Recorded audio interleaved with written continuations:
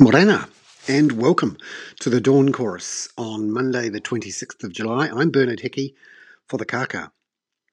It's time to look at when we might travel to the rest of the world, let alone Australia, after on Friday the government announced the suspension of the Trans-Tasman travel bubble for at least 8 weeks. So that would take us towards late September. That's consistent with what we're hearing in New South Wales, where the Australian is reporting this morning that the New South Wales Cabinet is going to maintain its lockdown until September the 17th. There were 141 new cases in New South Wales yesterday, including 38, who are out in the community spreading while infectious. Now, we think of Sydney in lockdown like we were in lockdown. That's not the case. Turns out in Sydney, lockdown is not the same thing. It's very loose. And as you saw with these protests on Saturday, thousands of people out on the streets protesting against the lockdowns, no masks, potentially a massive super spreader event. And there are a few of these lockdown protests in Victoria as well.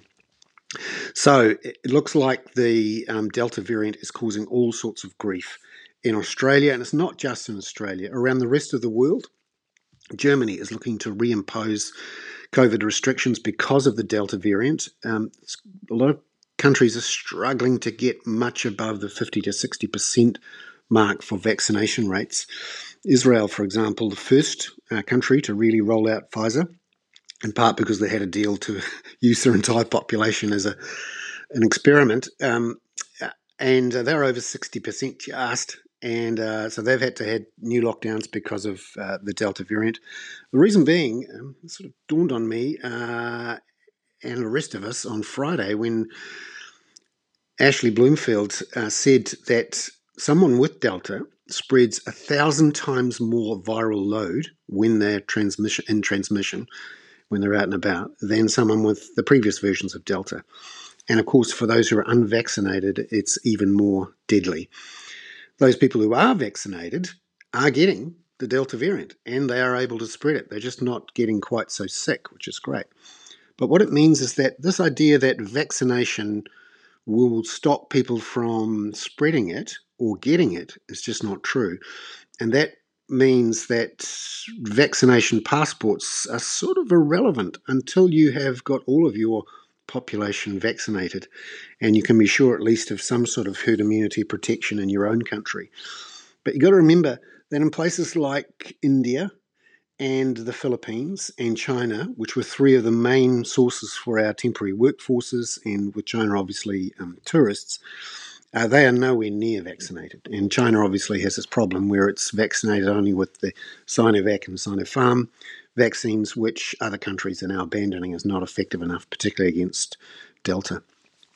So all that means that the second half of this year in the global economy is going to be a little bit weaker than we all expected. Not quite the rip-roaring recovery that was going to force everyone to put up interest rates very quickly. Now, just a couple of weeks ago in New Zealand, economists were picking that in August, the Reserve Bank here would put up interest rates for the first time, and particularly through November, there was the potential for 3 rate hikes this year, followed by another 4 next year. That would take the mortgage rate, most mortgage rates, up towards 5%, and that would certainly slow down the housing market.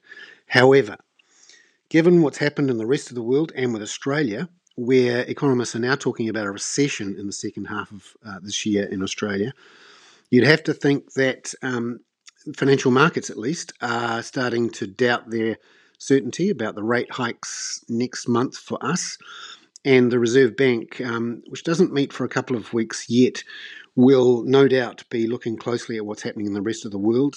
New Zealand can't ignore inflation rates and what's happening in the rest of the world too much. And if there is a slowing of growth and inflation pressures elsewhere, that will feed into their thinking. Watch out this week for the Open Markets Committee of the US Federal Reserve. On Thursday morning, it will come out with its latest decision. Remember, it's still printing 120 billion US per month. It still has its official cash rate at 0. And just last month, it forecast that it would stay there until 2023. So there will be a lot of focus on what the US Federal Reserve is saying about when they start hiking interest rates. particularly now Delta is ripping through America as well. A lot of the unvaccinated or less vaccinated states, mostly Republican, are having really vicious new outbreaks, which are causing some to go back into lockdown. So this is a bit of a downer on what's happening in the second half of this year. It's also a reminder to us all to be a little bit cautious about booking flights and things for next year. My current base case is that we will not see a return to travel beyond Australia until late 2023, possibly 2024.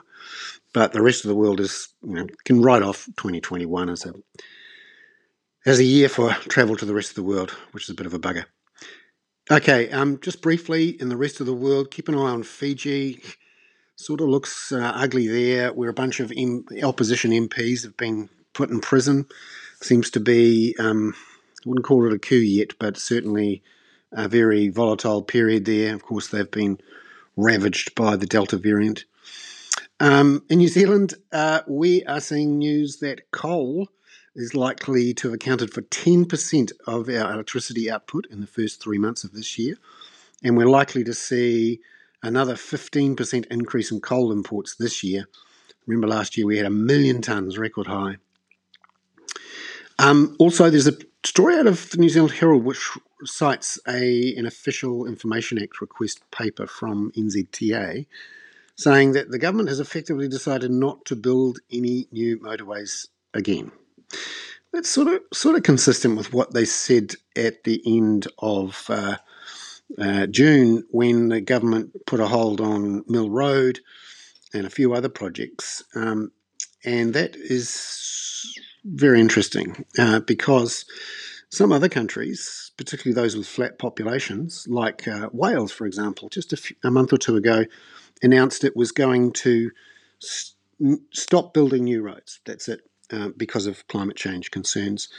And to be frank, if you were looking to very quickly reduce your carbon emissions and move to public transport, cycling and walking, the best way to do that is to reconfigure your roads for those things and to stop building new roads. Keep an eye on that one. And those are the main stories out today. Quite a few bits and pieces on the housing market over the weekend in the papers there. You're welcome to have a look at those. And a little piece in a Radio New Zealand thing on economist forecasts, in which there's a few mea culpas, including from me. Hey, ka kite anō, enjoy today, and we'll talk again tomorrow. That was the Dawn Chorus on the Kaka. I'm Bernard Hickey. It's Monday, the 26th of July.